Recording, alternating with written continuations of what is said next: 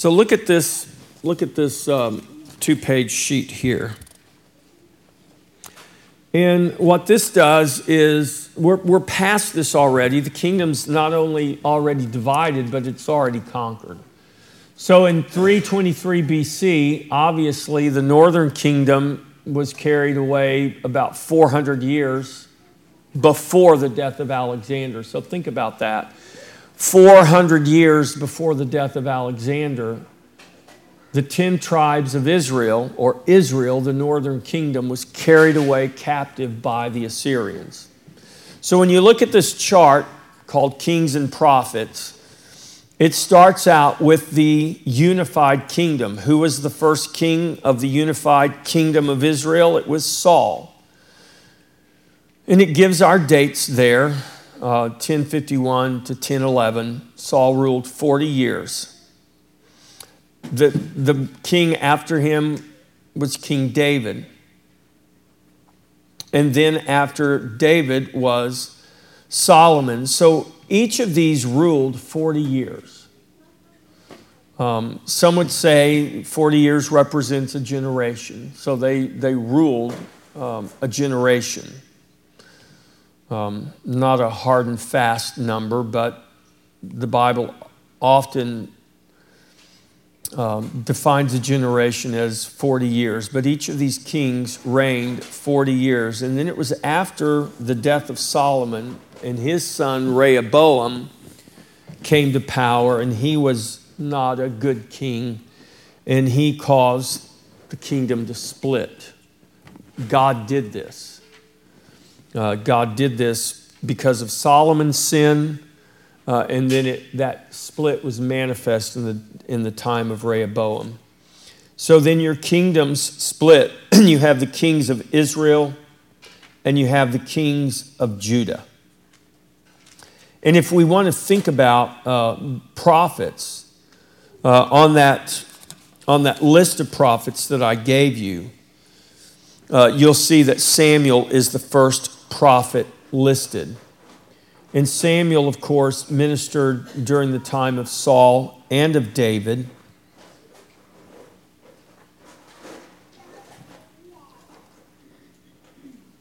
And then when they split, most of the prophets that we are familiar with, the ones like Isaiah, Jeremiah, Ezekiel, who have books of the Bible named after them. You see prophets like Elijah and Elijah, who are recorded in the book of the Kings and in the Chronicles. But this chart kind of helps you just see what's happening, because these kingdoms are... Life is taking place in both of these kingdoms at the same time. And you can see the timeline. So to your left there, to your right there, are the years. So beginning in 930 BC, the kingdom splits. And you've got Jeroboam, who is the king of Israel, and you've got Rehoboam, who is the king of Judah. And then you see some of these kings reigned very short periods of time, maybe a year, months, and they're all listed there. And then you see Elijah comes on the scene, and Elijah was a prophet to the kingdom of Israel, or to the northern kingdom. And then remember, it was Elijah who, what king did Elijah deal with? Well, you see there, he dealt with Ahab.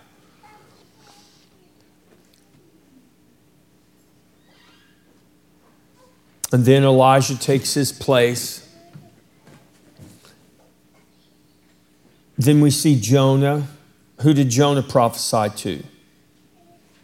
We're tempted to say Israel, but Jonah didn't prophesy to Israel. Jonah prophesied to Nineveh, the nation that would ultimately conquer Israel and lead them away into captivity. You missed that sermon series. Huh? You missed that sermon series. I missed it?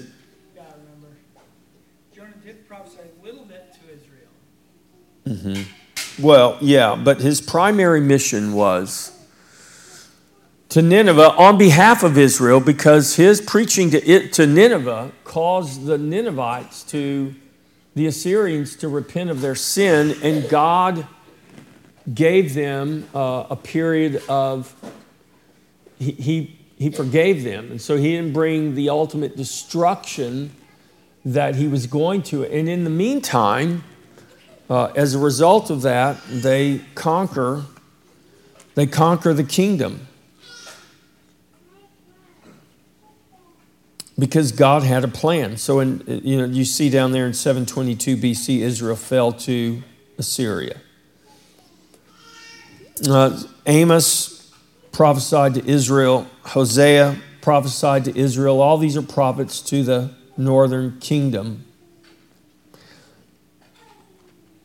And God is, at the same time, so we come down here and we look at 760 when Hosea is prophesying to Israel, Isaiah is prophesying to Judah.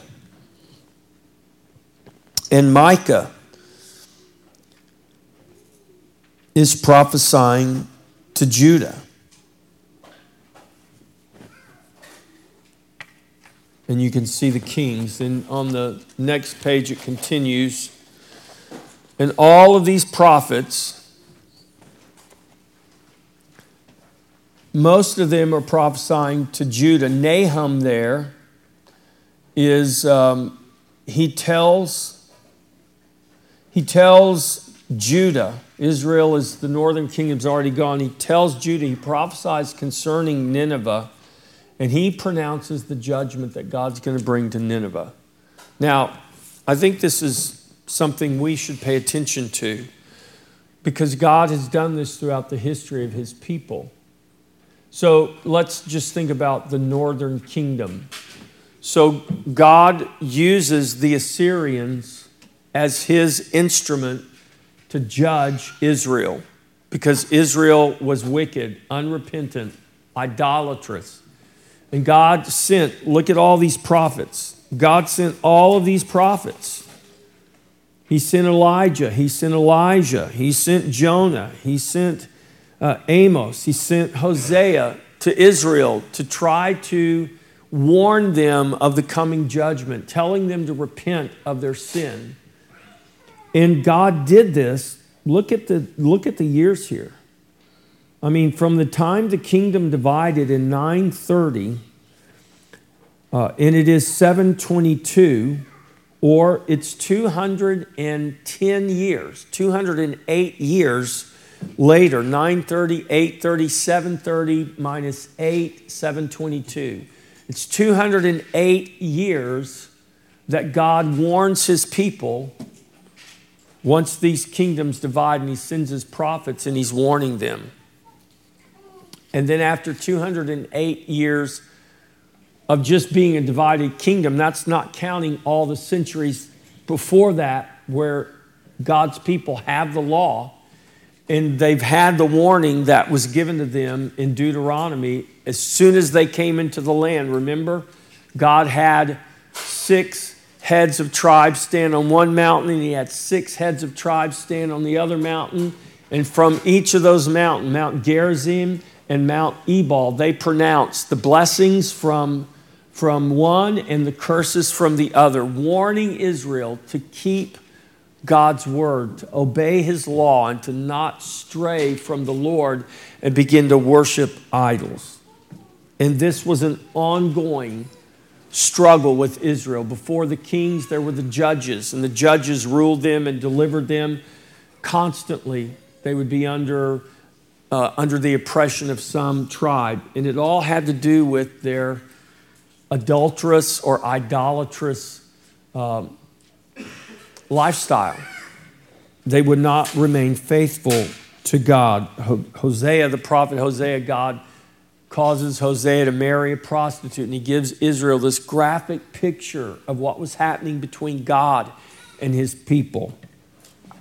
And so finally, after 200 years of prophetic warnings, God brings the Assyrians, whom he sent a prophet to, and they repented, but eventually those same Syrians came, and this is why Jonah did not want to go to Nineveh initially, because he knew that God would use those Assyrians to bring judgment to his people, because Jonah was warning. They were all warning.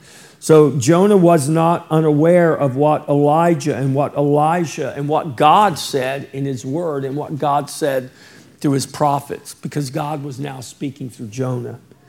So we get down there to, and he did the same with Amos and Hosea. We get down there to 7:22, and God sends the Assyrians, and he carries away those 10 tribes, and Israel is no more.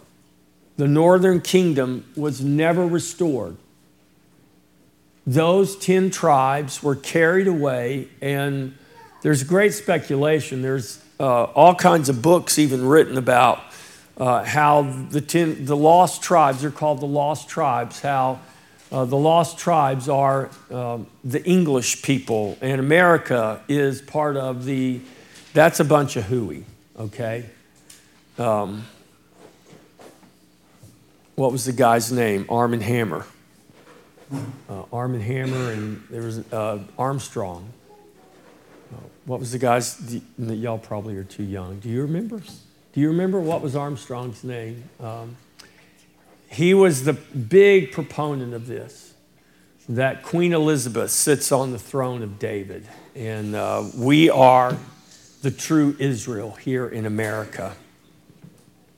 It's heretical. It's terrible. But what I'm saying is, people have been trying to figure out throughout history what happened to these 10 tribes. Well, what happened was they were carried away by the Assyrians, and they assimilated with the people of Mesopotamia and the other cultures of the world, and some of them remained there in Israel, in the region known in Jesus' day as Samaria, and the Samaritans were the mixture of the Assyrians that were sent back in, seeded back in. The Jews that remained there eventually married those Assyrians, and they became known as Samaritans. But Nahum, if we go to the second page, in 660, somewhere around there, around between 660 and 650, Nahum prophesies to Nineveh and warns Nineveh that God will judge them because of what they did to his people. Now, isn't that kind of funny? Why would God judge them for what they did to his people if God sent them to judge his people? Well, it's the same reason that God ordained for Christ to be crucified, but he punished the people who crucified him because they did it and they enjoyed every moment of it. They maliciously murdered. He did the same with the Babylonians. So Israel, the northern kingdom's carried away in 722. In 606, here come the Babylonians. Well, who's been warning about the Babylonians? Well, you look on this page and you got Jeremiah, you got Ezekiel. Jeremiah and Ezekiel are warning of the Babylonians before and while the Babylonians are there. Isaiah warned about the Babylonians. And so just like he did with the northern kingdom, God took the Babylonians and raised them up. And the Babylonians were the ones that God used to judge the Assyrians. And so God uses Assyrians to judge Israel. Then God raises up Babylonians and he judges the Assyrians for what they did to Israel. Now the Babylonians are the great power, and guess what God does? And God warns through Isaiah, through Jeremiah, and he tells them, I'm going to raise up a people in the north, and they're going to come, and they're going to judge you because of your sin. Repent of your sin.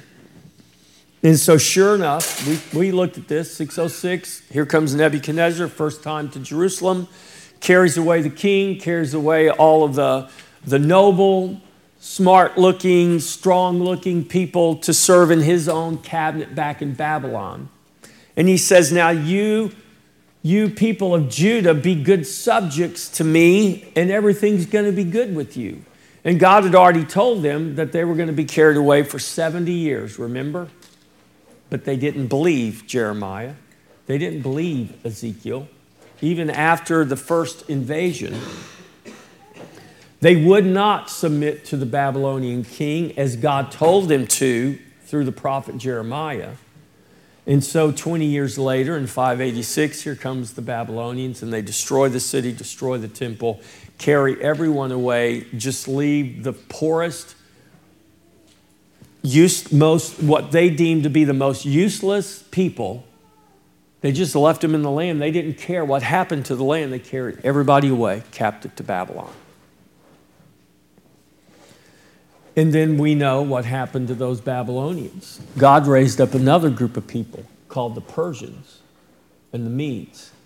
And he judged the Babylonians, and he said through his prophets what would happen. Isaiah talks about Cyrus, how God would raise him up. This was centuries before. Persia was a power. And so what I want you to see is this principle that God uses. He brings about his judgment. He disciplines his people. He disciplines nations using other nations. And because we have become so dispensational in our thinking, we think somehow all of that has stopped. And now we're living in this time where God doesn't really work like that anymore. Except if we just look at history, we see God's been raising up and bringing down nations. He's never stopped doing that. And I think we would believe, I certainly believe, that God raised up this nation. And so we can go back in history and we can see where Christians, it's all related to the gospel, where Christians wanted to be free to worship God. Christians wanted a pure religion. So corruption, just like it happened with the Egyptians or the Babylonians or the Persians or the Greeks or the Romans or Israel, nations became corrupt. And the people of God become corrupt also. And when the church is married to the government, as it was in Israel's day, there was no separation of church and state with Israel. Israel was the church, and the priests were the ruling. They ruled. This is the way God set it up. And you can see through history, even in England, you have a Church of England. What happened in England? Well, the Christians in England, before there was a Church of England, when there was just a Catholic church, people, not just in England, but in many parts of the world, wanted to be free. They wanted to read the Bible in their own language. They wanted to worship God in a way they thought was pure according to the Scripture and not according to all these things that the corrupt religious order was imposing upon them. And so God brings conflict. God brings war. God brings things, and he disciplines kings and rulers, and he puts it upon the hearts of men to go. And so you had a whole group of people called Puritans and separatists who went to the New World. We know it today as America. They wanted to establish a pure church. And you know what? If you look at the history of this country, the purity of that church was amazing for a long time. I think it's fair to say now, if we look at our current culture, the purity of the church is not so pure. I mean, God's always got a remnant, right? But if we just look across the landscape of what's called the church, there's all kinds of things in the church. And much of it is not good. And so, how does God deal with nations today? Well, the same way he's always dealt with them. And so, this is why God would send his prophets. and they would prophesy to the people. Who are the prophets today prophesying to the people? Do you think there are prophets out there prophesying to the people?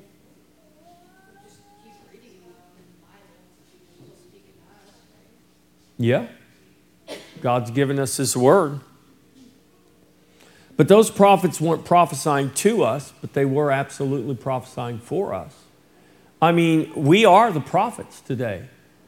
So you are a royal priesthood, a holy nation, sent forth to proclaim His glory. When you proclaim His glory, what are you doing? You're prophesying. When we proclaim the gospel, what are we doing? Well, I submit we're prophesying.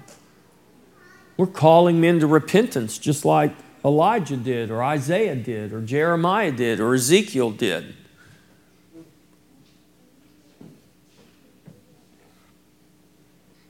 And what happens when the church doesn't come to repentance? How long will God suffer with the nation? How long suffering is God? He was very long suffering with Israel. I mean, we can just look at 208 years from the time they became a kingdom to the time that the Assyrians carried them away. It was even longer. It was another 200 years before God carried away Judah. So it's over 400 years that God dealt with Judah before they were carried away. So we might say, how long will God deal with our nation? I mean, we live in America, so we're Americans. I mean, we should pray for, we pray for rulers in the world. We pray every week for rulers in general, ruling in this world. But we live in America. Are we to be the prophetic voice in America? Or is that somebody else's responsibility? Or is there no prophetic voice? God is love, and it doesn't matter what we do. And we're all going to go to heaven one day, and it's all going to be great. And the real problem is these people who keep telling us we need to obey God, or we need to do this, or we need to do that. I mean, have you ever thought about that? Have you ever thought about you being the prophetic voice in the earth today? Actually, I haven't, because when I think of prophet, I think of somebody predicting the future event. Mm-hmm. I've never really thought about prophesying being just proclaiming the gospel. I always think about it, somebody saying something's going to happen in the future, and then that comes to pass. Well, in a sense, that's true, because when we give people the gospel, we're telling them what's going to happen in the future if they don't repent. We're predicting their future. And we don't know their future. We just know if you're not in Christ, this is your future. And remember, we're not sent to save them. We're sent to give them the message. It's just like the prophets in the Old Testament. They couldn't save Israel. They could only declare the message of God. It was up to those Israelites. It was up to those people of Judah, the people of Israel, to actually repent before God. The prophet was there just telling them exactly what we tell people today. If you don't repent, you're going to experience the wrath of God. That is just as true today for people as it was 2,500 years ago, 3,000 years ago. It's just as true today as it was when Isaiah was telling people, or Ezekiel, or Jeremiah was telling people. We're predicting their future just like Jeremiah and Ezekiel did. Now, we might not get as specific as someone like Daniel did, but you can see prophets. Even we read the prophets in the Bible, and there were few prophets in the Bible who were as specific as Daniel was. And why was Daniel so specific? Because that's what God gave him. So the prophets, they just communicated what God gave to them. They didn't have any control over the message God gave them. They were responsible to be obedient to deliver the message. But the content of the message came from God. And so, I'm glad you brought that up, because today we, especially in, in charismatic Pentecostal circles where prophets are still touted, and they have, day-long or weekend-long seminars to teach you how to prophesy. You can go up to Kansas City, you can go to all kinds of places and go to the school of the prophets, and they'll teach you how to prophesy. And it is true that Elijah, there was a school of the prophets. Because when Elisha received the mantle from Elijah, remember the people came out from the school of the prophets and they said, aren't you ashamed of yourself? What if God dropped him up in the hills somewhere and he's waiting for you to come find him and bring him a drink of water? And Elijah was guilted into going and looking for Elijah to no avail, because he had been taken to heaven. So I'm not saying, but the school of the prophets was not about what we think they're about today. Maybe I'm wrong, but I don't think I am.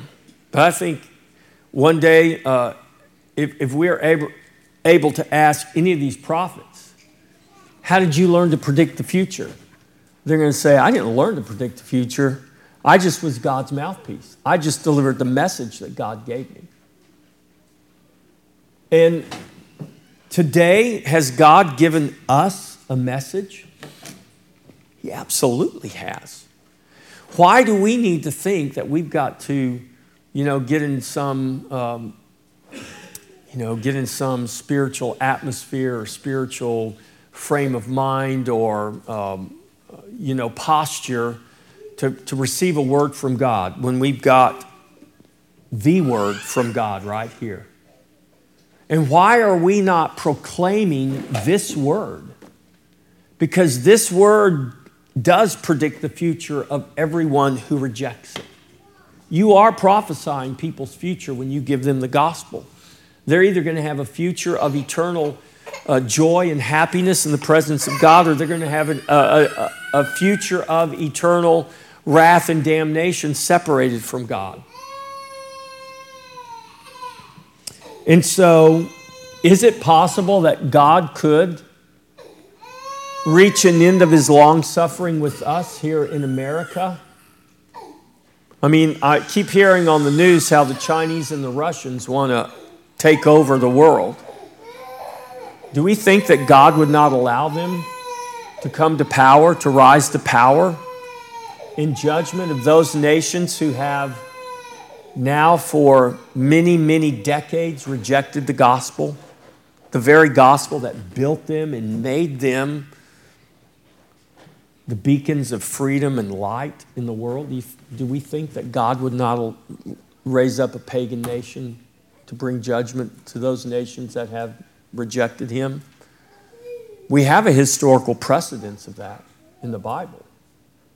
And what was the key for Israel? Well, the key for Israel was for God's people to repent and cry out to God. So, who are God's people today in our nation? Who are God's people? Is it the Republicans or the Democrats? Is it the Independents, the Green Party? Is it the legislative or the executive or the judicial branch? Who's God's people today? The same people that's always been his people. The church is his people. When Abraham walked the earth, the church was God's people. When Adam and Eve were in the garden, the church was God's people. When the Spirit fell at Pentecost, the church was God's people. The church has always been God's people because the church is simply the assembly of called out ones. God has called out his people to be separate from the world. Who are God's people today? The church is. What will determine whether this nation continues or falls? It's very simple. The church will, just like it did throughout Israel's history. We see it right here in chart form. It's why God sent prophets to prophesy to the kings and to the people. How do we prophesy to kings today? Well, I think one of the ways we can prophesy to kings is we can vote. We preach the gospel. We make disciples. I mean, there's all kinds of ways that we can let people know, not just what we believe, but there's all sorts of ways for us to proclaim the gospel and to signify to God that we take His word seriously. When we say we love Jesus, but we're voting for politicians who don't have a problem with murdering babies, what do you think God thinks about that? He says, I hear what you're saying, but your actions lie. Say that you're lying to me. And when we say what our politicians believe doesn't matter, what are we saying to God? Because who puts who in authority? Who's established all authority? God has.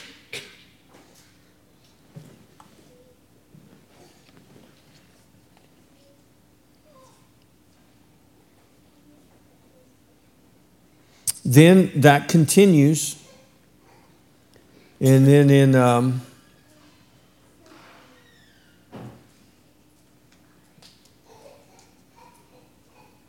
586, the temple is destroyed. That's the first temple.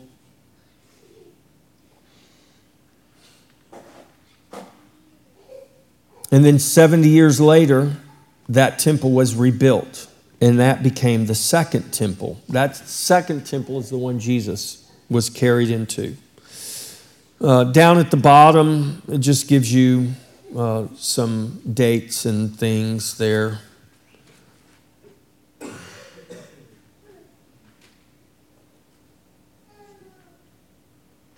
Why did God allow Judah to return and rebuild the temple and reestablish themselves? Now, they never reestablished a king on the throne. They were ruled since the Babylonian captivity. The Jews have been ruled by other nations. They had governors who were put in place by these powers, but Zedekiah was the last king to sit on David's throne. Why did God allow Judah to come back, but He didn't let the northern kingdom return? Anyone? There is a reason. Who did God make a promise to that He said would never be broken? It was David. And so when God judged Solomon and said, I'm going to take 10 tribes from you, but I'm going to leave you Judah, and Benjamin was there. Those were the two tribes that represented the southern kingdom, but it was really Judah. Because God promised, when He told Jeroboam, He said, I'm going to rip the kingdom from Solomon. I'm going to give you 10 tribes, and I'm going to reserve 2 for Solomon, because I promised David that there would always be a man sitting upon the throne. I mean, He told Jeroboam, He said, if you'll go and you'll obey me, He said, I'll make you a great nation. Jeroboam did not do that and did not become a great nation. So, God uses nations to judge other nations, and then God will turn right around and judge that very nation He used because of their own wickedness. That's not inconsistency on God's part. That's not contradictory on God's part. That's not God changing His mind. It is true He raised up, for instance, the Babylonians to judge His people. But He also judged the Babylonians for their cruelty to His people.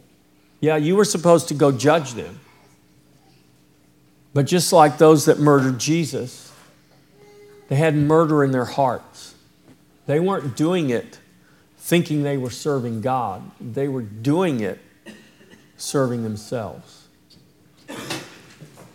It's a strange thing when we see how God works among nations. But we need to be careful today that we don't believe erroneously that God does not still work in those ways.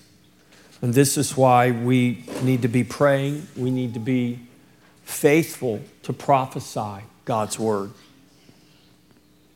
Even when people don't want to hear it. Even when people don't like it when we're out there prophesying God's word. And if we take that seriously, we can go to God, and if we say, well, God, I don't really know how to do that. Well, James says, if a man lacks wisdom, let him ask of God, and God will give liberally the wisdom that you need. God, how do I reach my neighbor? How do I reach my coworker? How do I proclaim? How do I prophesy your gospel to them? If we're serious about that, God will show us how to do that. He'll give us wisdom. He'll give us favor to be able to speak into people's lives. And you don't ever know the person you speak to, the impact they may have on someone else. You don't.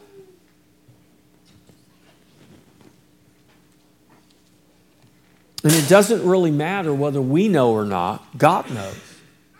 And so every door God opens, every opportunity God presents to you, if we're faithful to use it for His glory, to prophesy, to be faithful to Him, God knows how He'll take those encounters and use them in glorious ways.